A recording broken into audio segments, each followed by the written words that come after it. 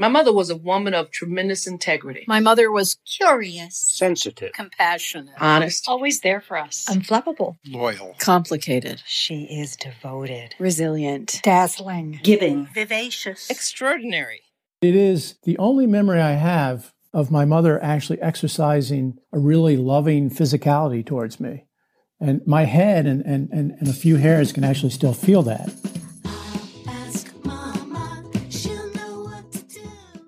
Hello, and welcome to Our Mothers Ourselves, a weekly conversation about one extraordinary mother. I'm Katie Hafner, and I'm your host.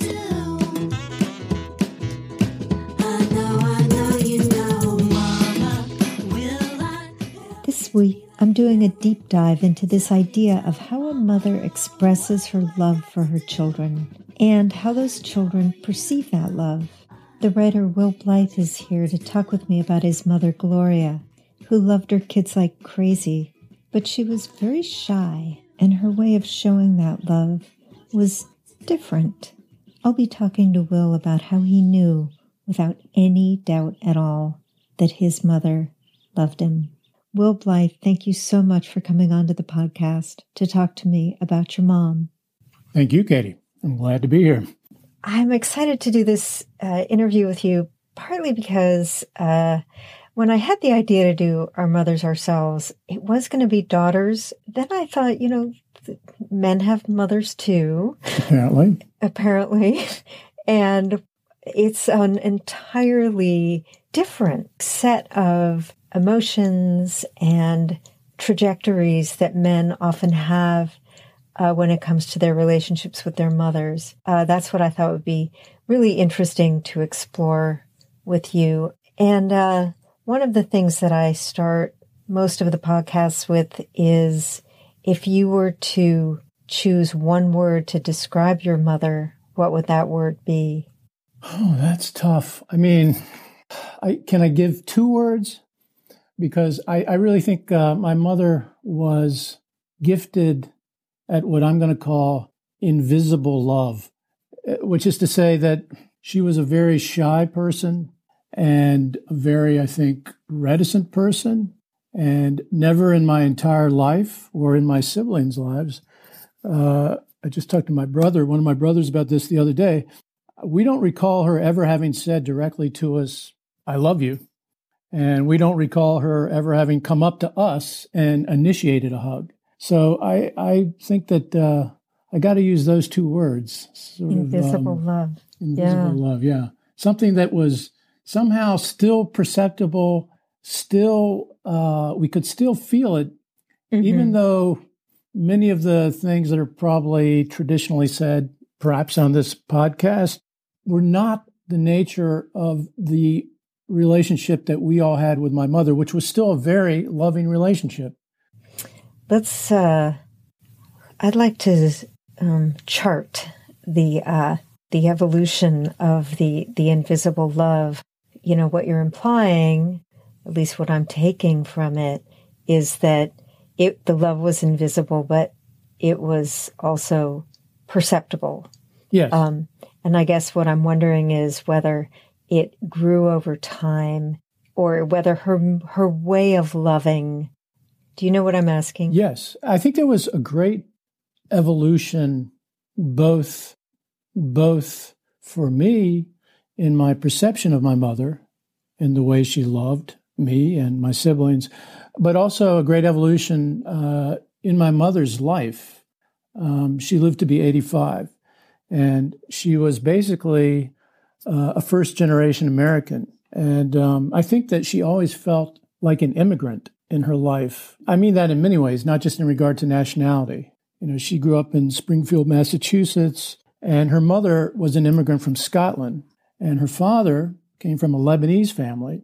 And but he and my grandmother divorced when my mother was an infant, so that my mother grew up living with her mother and brother at a time when she thought that divorce was considered shameful. So she, later eventually she went to college at Mount Holyoke, and she studied chemistry. Do you know why she gravitated to chemistry?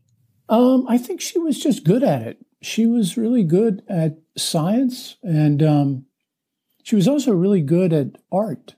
at drawing and at music. She was a terrific piano player. She played the accordion, and she sang. Really? Yeah, she played the accordion. She also had a beautiful voice. But eventually she ended up moving down south, and she became a laboratory technician for a doctor who moved from New Haven to Chapel Hill, North Carolina, which is where I grew up and where she met my father. And I've always thought that, as the years have gone by, I've realized it took a lot of bravery, in my opinion, for a shy person back in the early 50s to travel by herself and start a new life for herself. She went to a region which she had absolutely no knowledge or experience of, the American South back in the 50s. And, when she first arrived, I remember her telling me how she tried grits at the Carolina Inn, and to the shock of her brother, who was, an inveterate New Englander, she loved them. And he could never understand that. So she gets to Chapel Hill by way of New Haven. Is that right. What you said? Yeah. She worked with a doctor in New Haven, a guy named Dr. Welt, and he went down to Chapel Hill to join up with the med school there. And he took her with him? And yes. And and it was there, actually, in the cafeteria of what was then called the North Carolina Memorial Hospital, that she met my father.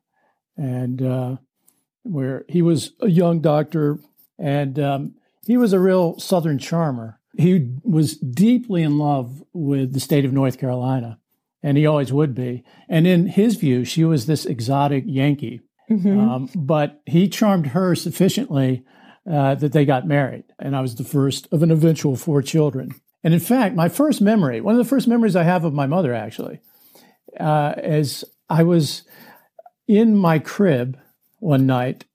So I had to have been very, very young. And I could hear her talking in the kitchen or the living room. And I was in a different room. And I stood up in the crib, and I could see this really beautiful strip of light under the closed door to the kitchen. And it was like this ecstatic light, that suggested joy and love on the other side of the door. And I got very excited, and I stood up in the crib and started calling out. And I was eager for her to come into the room and haul me out of the crib and carry me into all that light and conversation. And then lo and behold, the door opened, and I was thrilled. But into the room came not my mother, but my father, who stared really angrily at me and said, "Hush," was the first word I ever learned. So I sank back down into the mattress, of the crib, and I was disconsolate and missing my mother very much. Finally fell asleep alone. What a story. That's my very first memory. It was like longing. I could hear her, in the other room, and I saw this beautiful light, and I was just longing, to join her and my father, in whatever they were up to. And oh my gosh. Yeah. It might have been your first experience of disappointment. Hope. Absolute ecstasy and hope. And then it was absolute disappointment and despair. And then I went to sleep, and the next morning everything was fine. Well, I want to drill down into that just a tiny bit, because obviously as a baby, something was set up in you to know that to associate the light with your mother, yes, and with love and yes, with comfort. Yes. And so, as we sort of play with this idea of invisible love, clearly there was something big that she gave you really early. Definitely something that came off of her that was this very palpable love. And that was despite her being a quiet and shy person. I do remember when I was around 9 or 10, I remember standing in the kitchen with my mother, and she began putting her fingers through my what was then abundant hair. She was saying, and this still astonishes me and my siblings, she said to me, "Someday, some girl is going to love running her fingers through your hair." And at the time, I had no idea what that meant. But it is the only memory I have, of my mother actually exercising a really loving physicality towards me. And my head and a few hairs can actually still feel that. But there were things about her that she had a different way of saying, "I love you." For instance, every minor holiday, on St. Patrick's Day, for instance, she would always put some green treat on all our chairs, me and my three siblings, before we sat down for supper. And it might have been a pack of Wrigley's Doublemint gum, or a little book with a green cover. It might have been a tiny little potted plant, but she would always do something like that. And for instance, when I was 6, I fell in love with rock and roll. My mother, of course, was a classical music fan, but she would go to the local record store in Chapel Hill, which is called the Record Bar, and she would buy me rock records. And she had no idea who the Doors were, for instance. But she went, I'll never forget, she went and purchased Strange Days, and she would let me listen to it on the family record player in the living room, despite my father's horror. There were just these different ways where she seemed, again, very attentive to us. She was a listener, and she watched. And that is one of the ways which I have learned that is a profound expression of love. But there was something else that we became partners at, which was we developed a passion for North Carolina basketball in Chapel Hill. And she became, over time, as ardent a fan as I was. And when we watched games at home as a family, she was transformed suddenly from the quiet, shy woman I've been mentioning into a woman who would leap off the sofa when a player hit some big shot. Or, she would crunch her hands together and fist when she was nervous about, a particular game. And she was so passionate about that. And I actually think it made my father a little jealous. Yeah, when I moved to New York, as a young guy, I would call home after a game, and my father would answer the phone sometimes, and he would immediately pass the phone to my mother and say, "Here's the coach. I wrote this book that's kind of a hybrid memoir account of a basketball season and so on." And I was doing readings back in the days when publishing houses actually would send you out to do readings. And down south, my mother would come to all of them. And I described her as such. She's kind of the hero of the book. Really? Yes, she's the hero of the book. It's really about her becoming this passionate fan and how much it meant to her. And so, when she was at these readings, I would always point her out, and some people had already read the book, and they would applaud her. So she got a couple standing ovations, and she was delighted. And again, we're talking about a person I had always thought was shy, suddenly, bowing her head and, expressing gratitude through standing ovation. Is there a little bit of the book you could read to me? Yes, sure. With her, that do you want to take a little bit to? I'd have to go get the book, but I sure. Could Yeah, go ahead and get it. Okay, Will went off to find a copy of his book about the Tar Heels.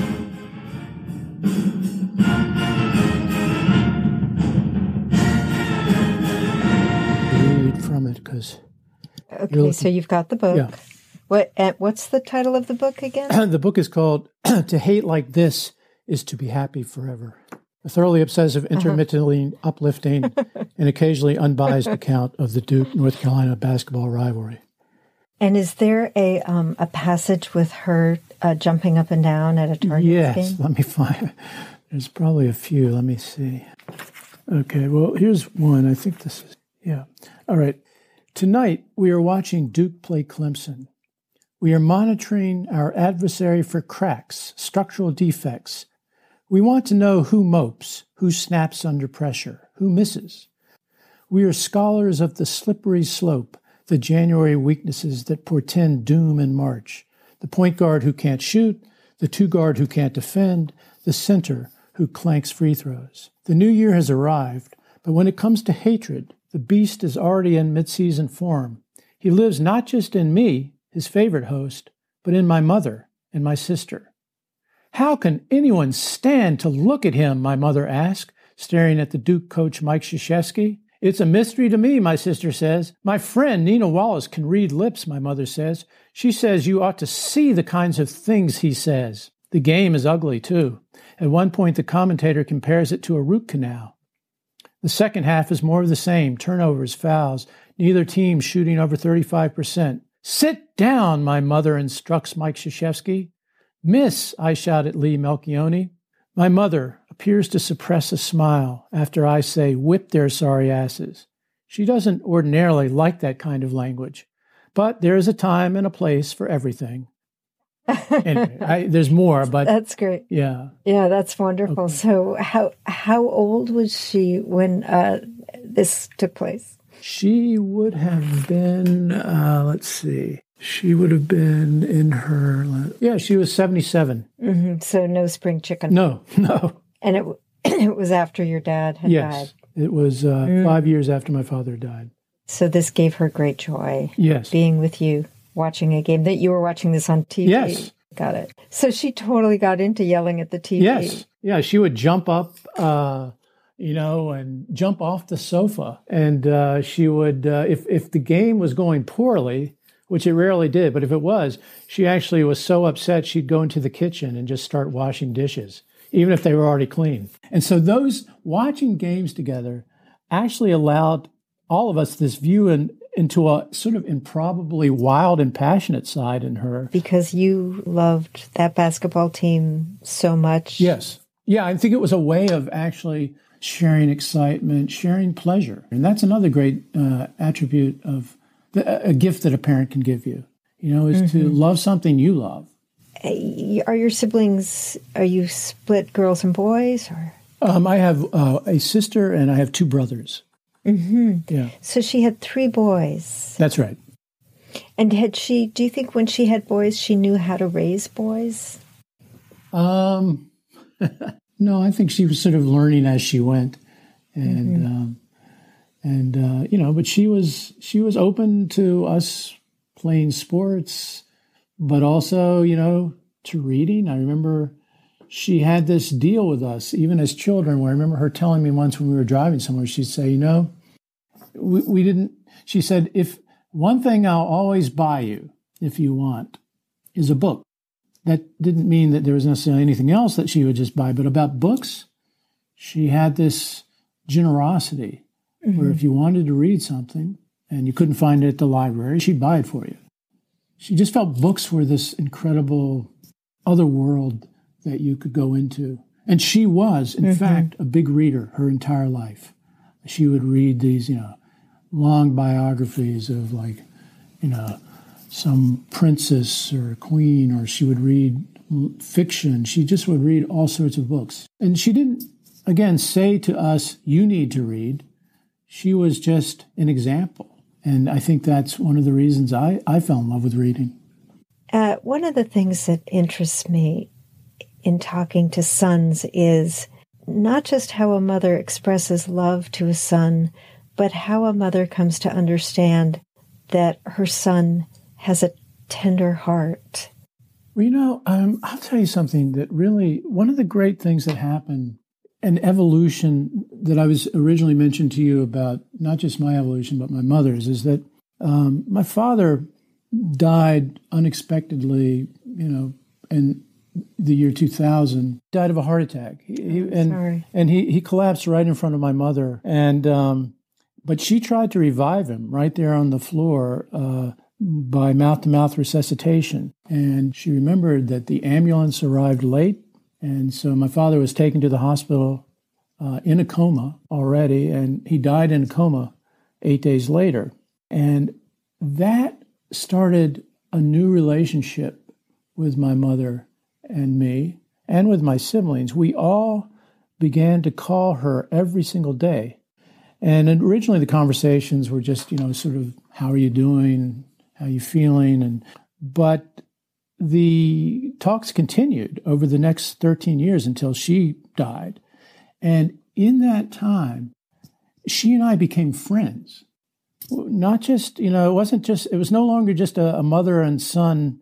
It was, we became friends. And so, first off, I somehow felt liberated to tell her about all the dimensions of my life, like various romantic catastrophes or intrigues. I would tell her, and she, as always, would listen without any apparent judgment. And that's another important thing to say about my mother, is she never seemed to express judgment. She never, in fact, gave us advice. I don't remember her ever giving me any advice. She just listened. while her mere listening was a gift, the greater gift came as she began to confess to me some of her own uncertainties and disappointments and her fears and sorrows, which had never happened before. And I remember how every single December, at the anniversary of my father's death, she would tell me, oftentimes crying on the phone, how she was anxious and depressed. And I mean, while there's, of course, sorrow in that, it was also a revelation, that here was her inner life. She was actually expressing her inner life. And that was a gift. But I remember when I was 4 or 5, I walked into my parents' bedroom one afternoon, and my mother was in there alone, lying on the bed, and she was looking very sad, and there may have even been tears in her eyes. And I was young, but I could tell that something was wrong. So I said, I remember this, I said, "What's wrong, Mama?" And she said, "Nothing." And I knew that wasn't true. And I wanted at the time to make her feel better. Probably the first time, but not the last time. I wanted to try to be a parent to a parent. But now, she would share different forms of unease with me. She told me about one time she drove her car by accident into a lamppost. And she told me how it embarrassed her.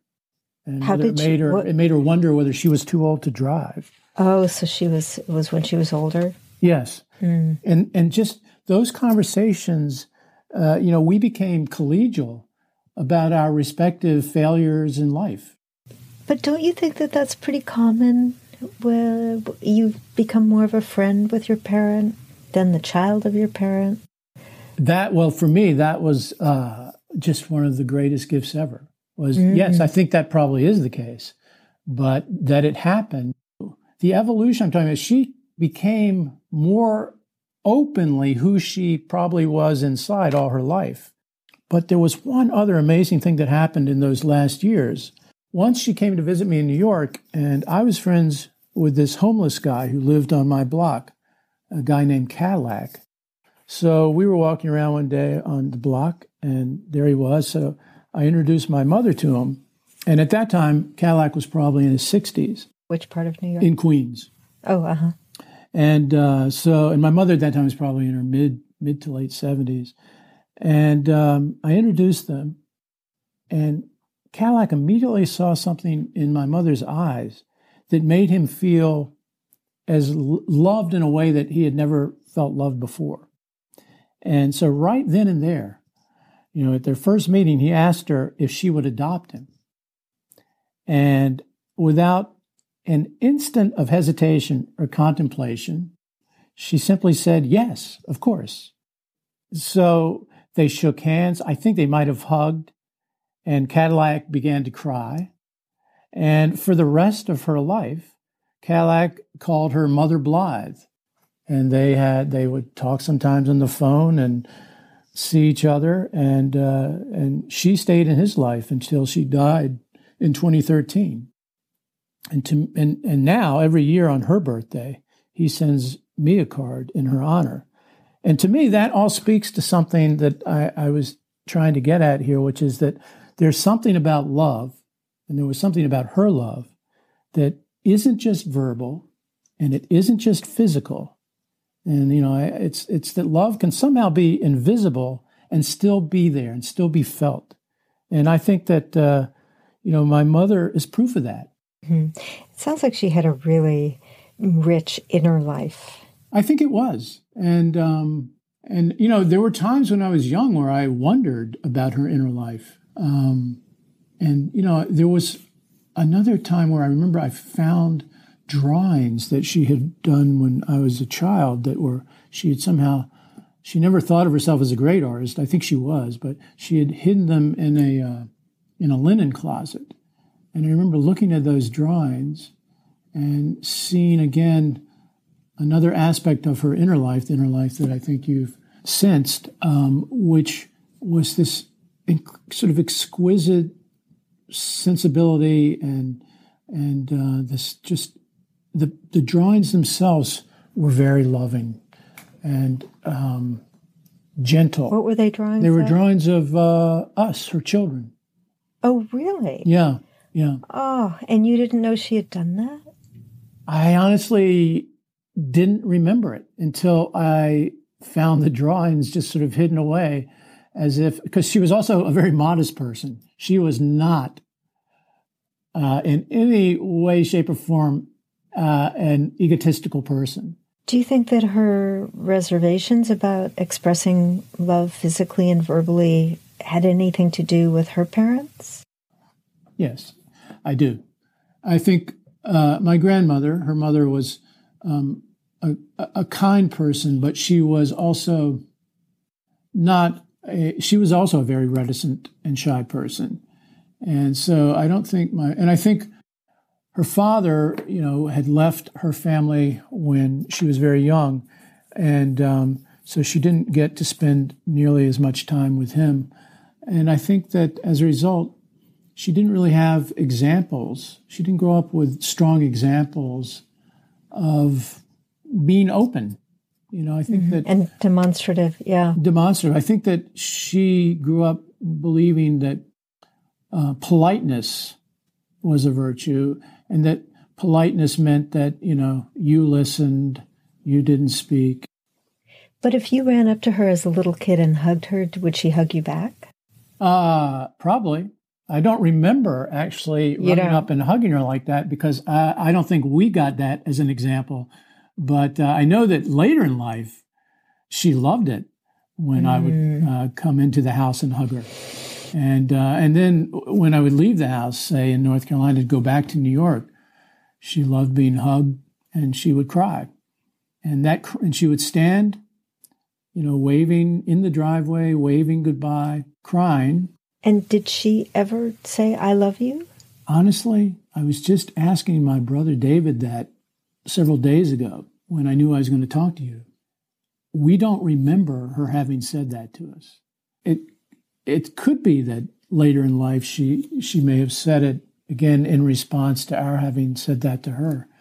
But it's one of the things I'm trying to say is that her inability or shyness to say those things directly didn't mean we didn't feel them. It's a kind of miraculous thing in some ways. Thank you so much. That was really a pleasure. Thank you, Katie. I enjoyed that very much. And that's it this week for Our Mothers Ourselves. Our theme song was composed and performed by Andrea Perry. Paula Mangin is our artist in residence. Elizabeth Kay is the show's producer. Our Mothers Ourselves is a production of Odredex Studios. This one's for you, Jeremy. I'm Katie Hafner, and I'm your host. Have a great week, everyone, and stay safe.